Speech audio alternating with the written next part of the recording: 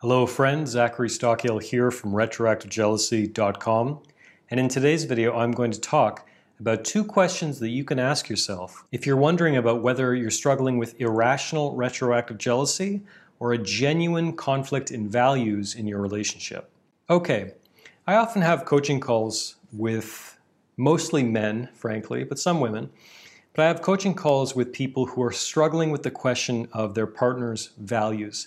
And they're struggling with the thought that perhaps their partner's past demonstrates that they're not a good fit for a relationship. There's a serious mismatch in values there. And they're not sure whether they're struggling with irrational retroactive jealousy or something real, something truly problematic, something from their partner's past that is a glaring red flag, for lack of a better term.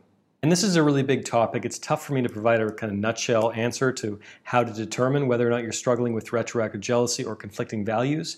I've recorded, I think, at least 2 other videos addressing this topic, which I'll link to in the description. You can have a look at those.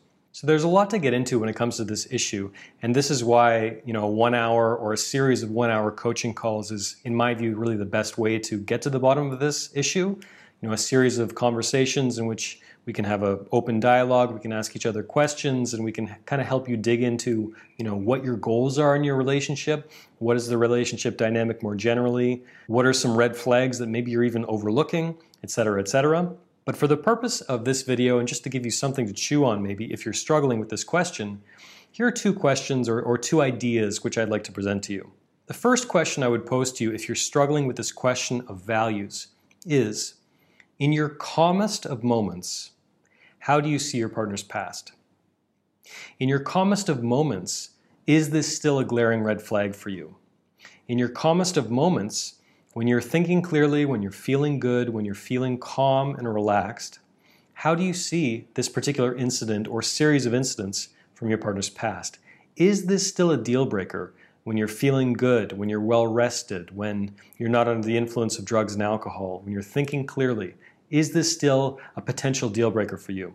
It's crucial for me to stress that you really should ask yourself this question and frame it in the terms of thinking about you and your perspective in your calmest of moments, because any retroactive jealousy sufferer watching this video knows how much retroactive jealousy can completely warp and distort our perspective, can completely alter what we think of as right or wrong. So it's very crucial to emphasize that just kind of reflect on this during your calmest of moments, and perhaps reflect on this question over a series of days or even weeks.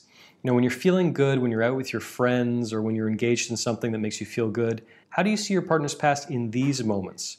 Don't always be thinking about your partner's past in your worst, darkest, most challenging moments.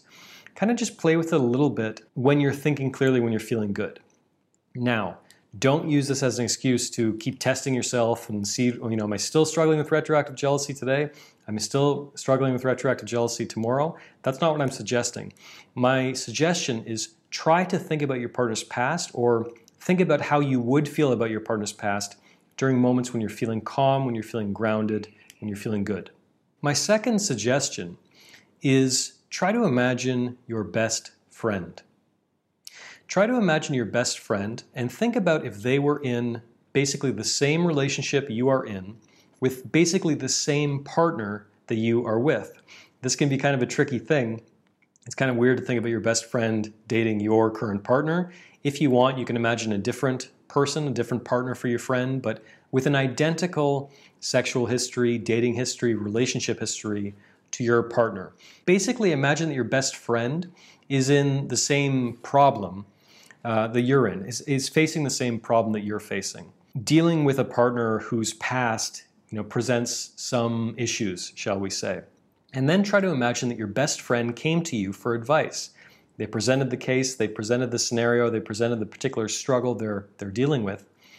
And then ask yourself, what advice would I give my best friend in this scenario? Would I tell my best friend to run for the hills?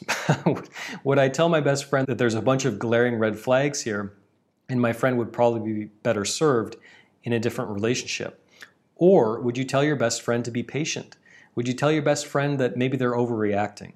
Would you tell your best friend that, you don't have really anything to worry about here, everything's fine, just give it some time, and eventually this person's character will reveal themselves? What would you tell your best friend if they were dealing with the same scenario that you're dealing with?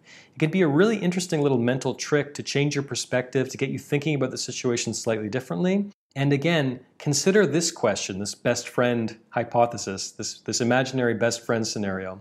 Think about this during your calmest moments, when you're feeling good, when you're feeling grounded, when you're not super stressed, when it's not a serious anxiety attack or anything like that. In your calmest moments, what would you tell your best friend if they were struggling with the same question of values that you're struggling with? If you need help getting to the bottom of your retroactive jealousy, if you'd like to talk to someone who actually gets it, someone who's been doing this and coaching retroactive jealousy sufferers since 2013 with hundreds and hundreds of one-on-one coaching calls under my belt.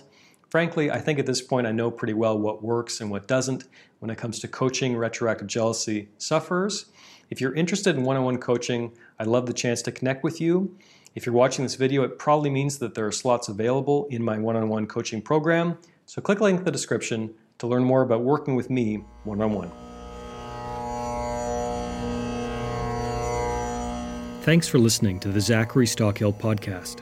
If you enjoyed this podcast, please be sure to subscribe and leave a rating and review on Apple Podcasts or your podcast app of choice. To learn more about my work on jealousy, relationships, and more, please check out my YouTube channel at Zachary Stockill. For information about my online courses, books, and coaching service, please visit my website at retroactivejealousy.com.